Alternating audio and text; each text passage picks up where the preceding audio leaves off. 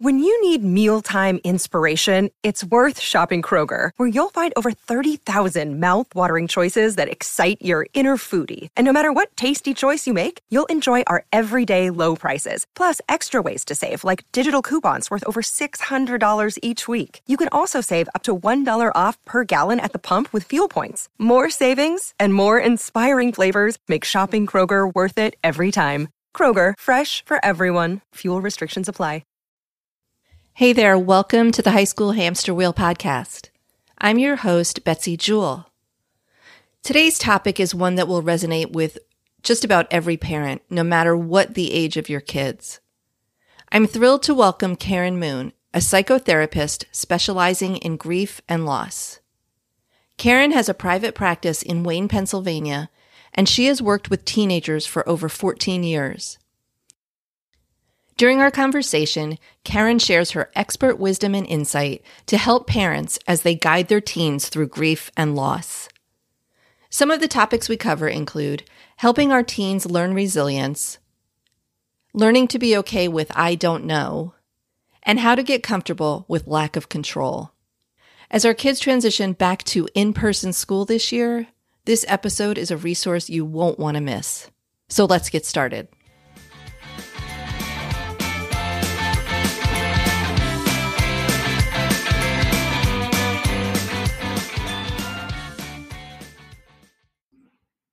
Hi, Karen. Thanks so much for being here today on the High School Hamster Wheel podcast. Well, thank you. I'm so happy to be here, Betsy. Thanks for having me. Well, I'm honored that you're joining me. For my listeners, I found Karen because I heard her being interviewed on Kelly Corrigan's Kelly Corrigan Wonders podcast, one of my favorite podcasts other than my own. And I heard your conversation and I knew I wanted to talk to you because we are in a really tough place right now, especially our kids, and how they're struggling. I mean, we're all struggling. But before we get started with all the questions, would you just take a minute and introduce yourself to my audience? Sure. So my name is Karen Moon. I'm a psychotherapist. I have a private practice in Wayne, Pennsylvania, which is outside of Philadelphia. I started my practice about 15 years ago after a long career, interestingly enough, at Merrill Lynch as a social worker, which most of you would think, like, why would a social worker be working at Merrill Lynch? But it was back in a time when it was quite common to have employee assistance programs in companies.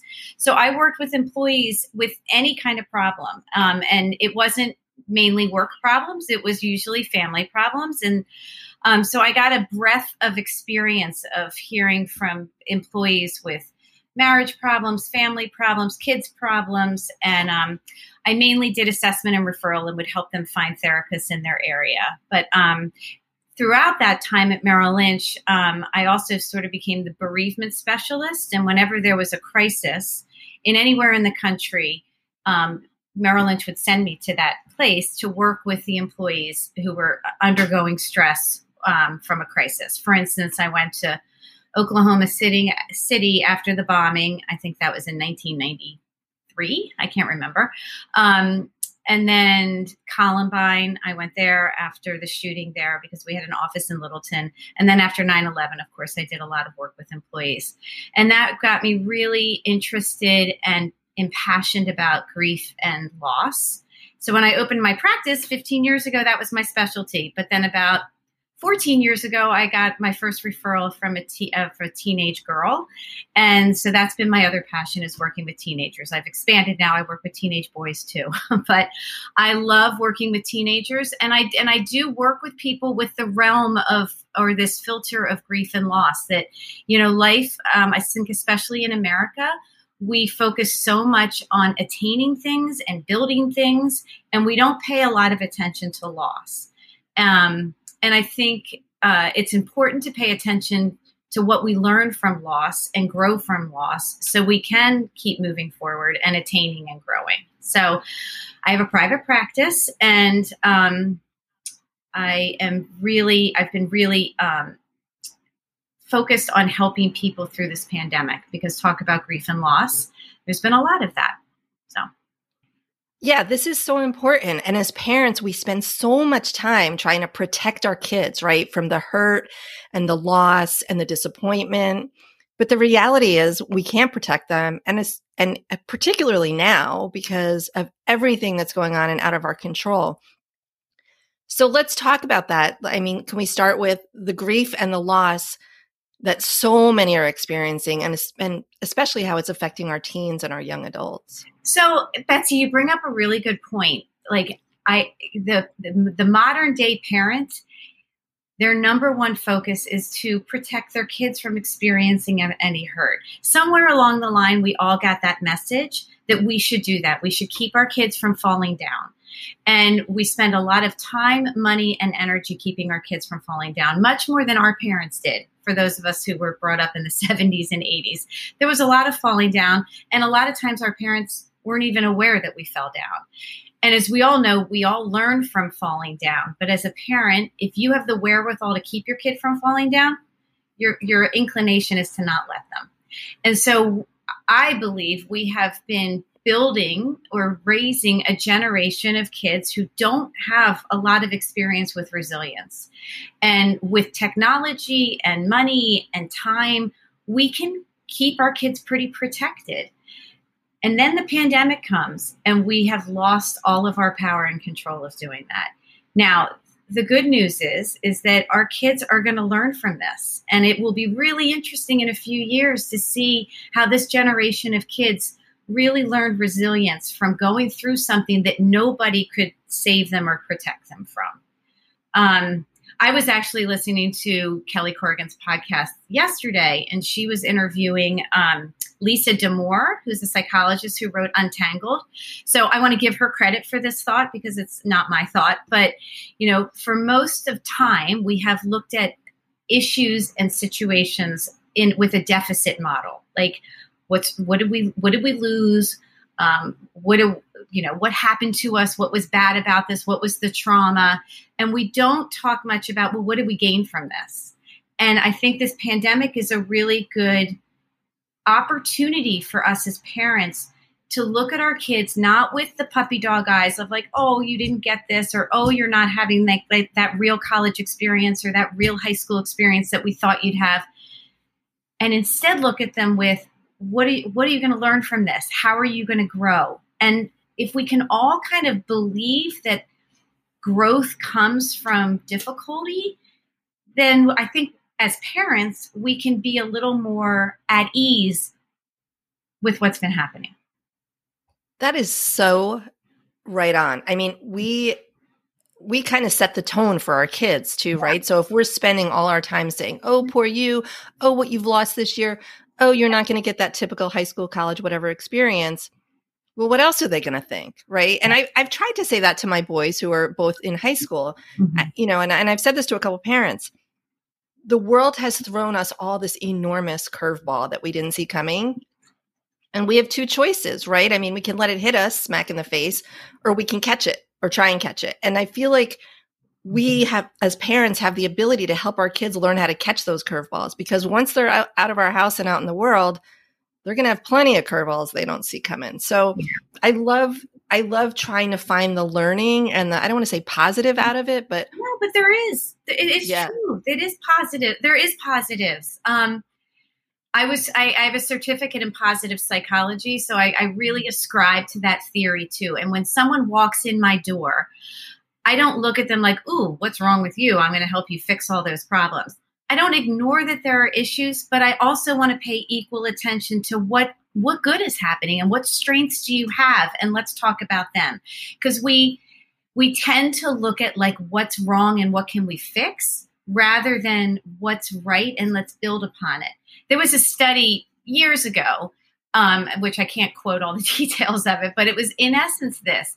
If you have a child in English and she's really, really, really good at English, and she is a very proficient writer and loves English, but struggles a bit in math, like is not so proficient in math, but is okay. Where do we focus our time? Most of us focus our time on getting that math grade up. Right. And that's not her strength. That's not where she feels her flow. And then we're denying her of hanging out in that English space more and more, right? So that's sort of an example of this, of like finding what good and what strength is coming out and paying attention to it. Also paying attention to the deficits as well, but balancing it out. And you're also right that we as parents, we do set the tone. So if we have a tone in the house of like, oh my God, I'm so anxious and school's going to close and this Delta variant, and just on edge for something we don't know if it's going to happen, our kids will respond to that. As opposed to setting a tone of today's today, you're going to school today. We don't know if you're going to go to school tomorrow, but let's stay in today, because what we've all learned from this pandemic is we have no control. And getting more comfortable in that lack of control is the key.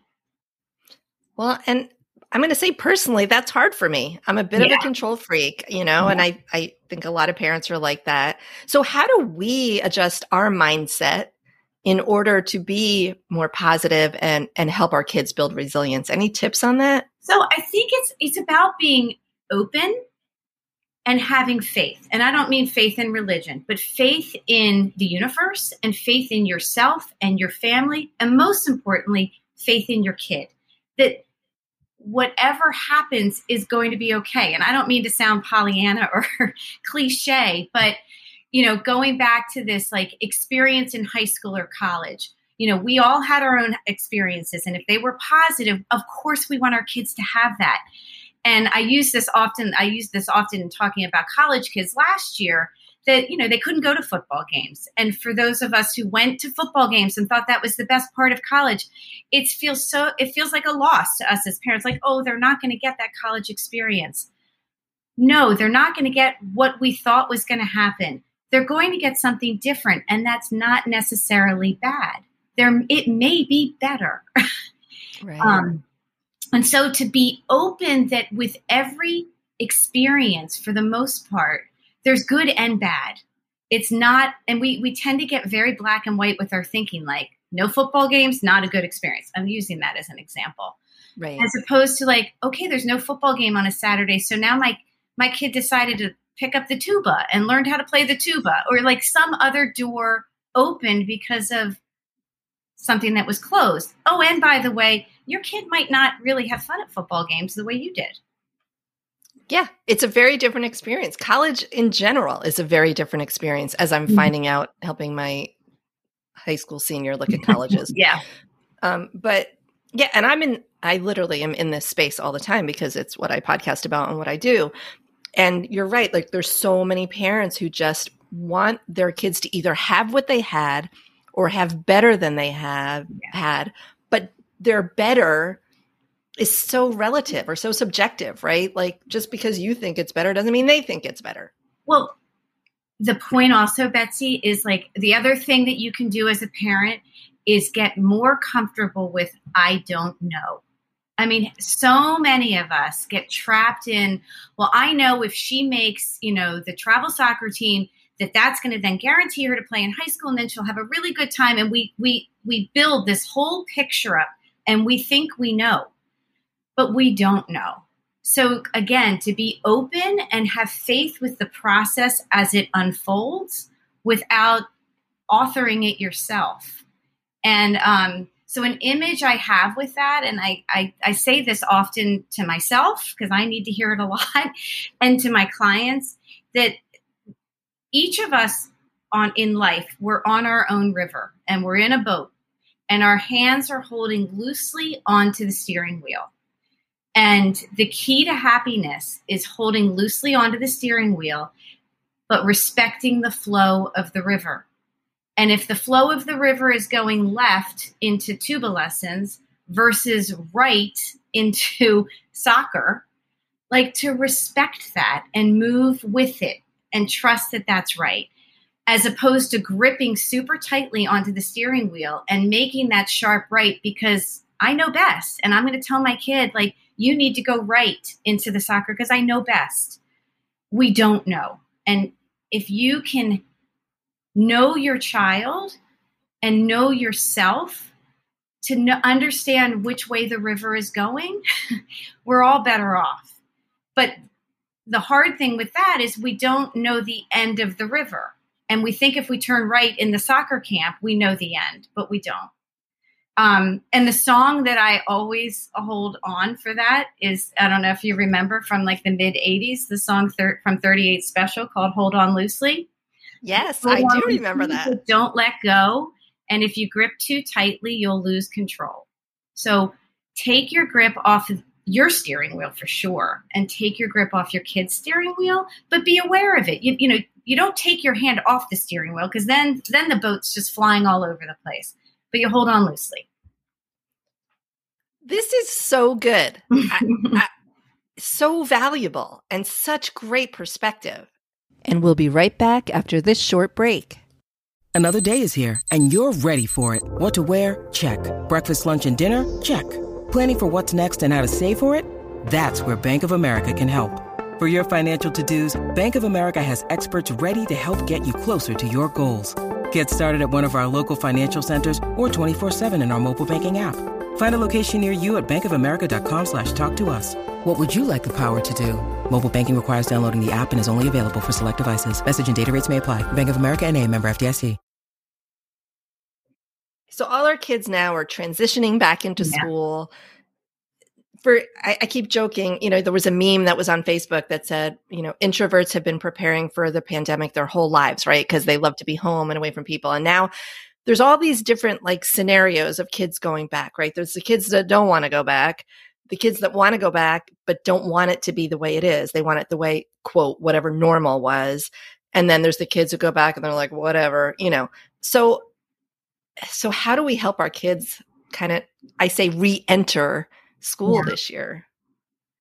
I think it's preparing them, and I'm a broken record right now, but preparing them to be open to what it looks like. It's just been a week since the schools around here have opened, and I've heard from a couple of people that their kids have gone back, or I've talked to the kids actually, they're gone back, and they had this idea, okay, most of them really haven't truly been in real school for a year and a half. So the senior hasn't been really in school since she was a sophomore. Yeah. And she's going back with that sophomore mentality of what school was like. And it's so different. There's more rules. There's masks. There's, I haven't been around this many people in this long. So there's an assault of oh my gosh, all these people in the hallway. And so advise them to be open of this is going to be a new experience, and not to carry the expectations from a year and a half ago. And to just pace yourself and take it slowly, and not feel like you have to jump in and make your mark right away, but kind of survey the situation and move slowly through this. Because we also know that at any moment it all could change. At any moment it could get shut down. At any moment, I don't think at any moment they'd say it's all cured and you can take your mask off. But here in Pennsylvania, I know other schools are different. But, and I think the really important thing for parents is that there be an open door for your kids to share whatever they might be experiencing, and not to be ashamed or afraid. I know there's a lot of kids who are afraid. They haven't been around this many people. And depending on what kind of news they're getting, it's, this variant is scary. And so your kids need to come home and be able to talk about that and process it. And again, there's no answer to this fear, because we don't have a solid answer to it unless we get locked up in a room and never leave. And then our mental health goes to pot. So you can't do that either. And speaking of loss and mental health, I guess it's two questions. Some have lost more than others, and it's not a competition. I don't mean it like that, but some have lost family members or close friends and are really dealing with the grief of a loss of a loved one.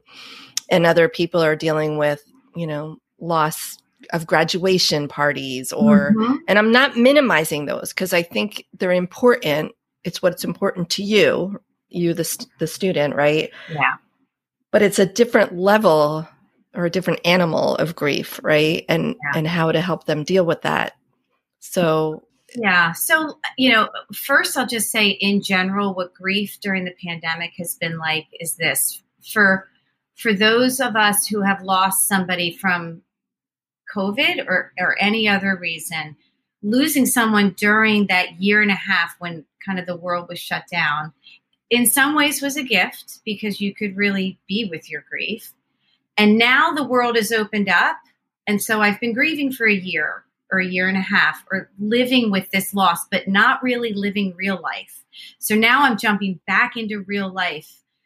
And so it's a whole other level of grief where most people do it at the same time. You're grieving and kind of getting your footing into life again. So that can be a bit of a shock and I've experienced that with many clients, that it's hard to get back into seeing people at the grocery store and seeing people around, all these acquaintances. And that's a level of grief that you have to deal with.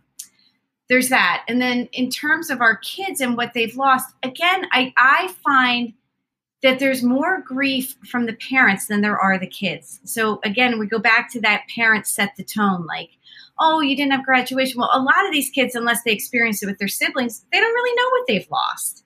So to be careful about how much of our stuff we put on them, because the drive-by graduation may not be great, but for them, it might be just fine. My son graduated from Penn State, and we watched it on TV. And he's my kid who definitely makes lemonade out of lemons. But his response to that was, I got to sit with my family while I graduated. And then we had one of those drive-by graduation parties, and there were people from his hometown who he wouldn't have seen if he was on campus at Penn State. Now, he could have spent all his time talking about what he lost at Penn State, but he focused on what he gained by it being here.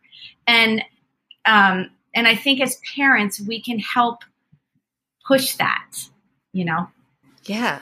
So how do we identify, or are there red flags that we should be looking for kids who are struggling beyond I don't want to say normal, but beyond the level of grief that you think they're going to do well? Like, for example, if there's a mental health issue that's starting to, show up, like if it's turning into really bad anxiety, depression, how do we identify that, and what can we do about that? Well, the obvious one is talking to your kid, but sometimes they don't talk. So it's really, It's like really watching their behavior and creating an environment at home that, first of all, you don't get that the parents aren't scared of the behavior or angry at the behavior, but kind of give it some time and follow your kid. So if you have if your kid is someone who was pretty gregarious and extroverted, and suddenly they're not wanting to go to the football games in high school, or not wanting to do the after school activity that they would normally do, to give it some space and time and try to create the environment to talk about what has changed. And it's easy to say, like, oh, maybe they're depressed and they don't want to do this. Or maybe they just don't want to do that, but they want to do something else. I don't know if that makes sense. I guess the biggest message I can say to this is to, first of all, be aware and awake as a parent. Don't panic and don't get too scared, because we're all going through stuff, and not all of it requires intensive therapy treatment. I often find I'll have parents who call me and say, like, all right, my daughter seems really depressed. I can't talk to her. I need her to come in and see you, but she doesn't want to. And I find those parents, it's better for me to say, why don't you come in and let's you and I talk about it, because the parent really has the most impact on their kids. And so sometimes I think as a parent, if you're really struggling with worrying about your child, you reach out to a therapist and talk it through and get some support and help in how to reach your child. And then it may be determined that it would be helpful for your child to talk to somebody. Okay. Great advice. Great advice. I'm taking notes personally on all of this. And that also, I'd like to say too, I mean, extreme behaviors, is a whole other realm, like your kid, like school refusal, or stopping eating or eating too much, or if you see any drug or alcohol increase or use at all. Those are obvious, but I still think it's really helpful as parents because you feel like you're swimming in the dark sometimes, to get support from a guidance counselor or a therapist or a wise friend who has older kids. Like, open yourself up, because we all need our village to raise our kids. Don't feel like you can do it on your own. Yes, so true. I say that all the time. Like, I'm always turning to parents of kids a little bit older than mine, because they are just so filled with wisdom and experience, and they kind of talk me off the ledge when I feel like, what am I going to do? But yeah, I totally agree. And I feel, our guidance counselors are so overwhelmed, and it's not their fault, but I don't know that they're able to support the kids the way they used to back in the day when the ratio wasn't as great. So it's unfortunate. And, there's not enough mental health counselors to go around either. So, but podcasts like this are super helpful for parents. So just to remember, as parents, that you have so much influence, but we weren't given a manual. So, we need to learn along the way, and talking to other people and being vulnerable with your friends, with the older kids, is really important, because I think there's so much of like, oh, my kids are great and they're doing this and they're doing that. And we all need people who we can get real with. Yeah, true.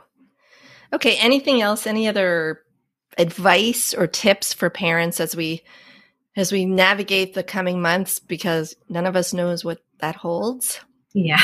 Well, I'm going to go back and just respond to something which I didn't take care of in a couple questions ago. And that's this whole like comparative suffering piece that, in your child's grade, there are kids who have lost a parent. There's kids who have lost a close family member. There are kids who've lost graduation. It's all different levels. And I think it's just really important to not get into the game of comparing. And if that's a message too that you can give to your child too, that their suffering, for lack of a better word, is worthy, and it's worthy of talking to you or your partner about, and to pay attention to. And that, because I often hear that, especially from young women, like, I don't have it so bad, so I'm not worthy of expressing or getting help for certain things. And every issue, every struggle is worthy of attention. And that's what it is attention. It doesn't necessarily mean therapeutic intervention, but attention and naming it is very valuable. And yeah. Okay, great. Excellent advice. Where can people find and follow you? Because I guarantee they're going to want to. Oh, well, there's nothing really to follow me on, but I have a website. It's Karen K. Moon. But hopefully I'll be on other podcasts. But I have a private practice in Wayne, Pennsylvania. I'm on Psychology Today. It's Karen Moon in Wayne, Pennsylvania. I think you should have your own podcast. Seriously. Really? We'll talk about that later. Okay. Thank you so much for being here. It's welcome. Been so helpful. Oh, good. Well, thank you, Betsy. This is an incredibly difficult time in the lives of our teens. As if being a teen wasn't hard enough already. I don't know about you, but navigating the constantly changing landscape of trying to keep our kids safe while ensuring their emotional and mental health isn't suffering has been a real challenge for me. I'm so grateful to Karen Moon for joining me today. As she mentioned, there is no parenting manual for raising kids, especially during the teen years. So expert advice from someone like Karen is a game changer for parents like me. Thanks so much for tuning in today. As always, I'm grateful that you're listening, and I'd really appreciate it if you would follow or subscribe to the High School Hamster Wheel podcast in your favorite podcast player. I welcome your feedback, and I'd love to hear any ideas you have for future episodes. Be sure and check out the show notes at highschoolhamsterwheel.com/96, where I will include all links mentioned during this episode. And if you know of a teenager who is unsure of their next step after high school, or a college student rethinking their future career path, or any young person who just needs some guidance while evaluating their career choices, I can help. You can learn more about me and the coaching I offer at betsyjewelcoaching.com. That's it for today. I'll be back soon with another episode of the High School Hamster Wheel podcast.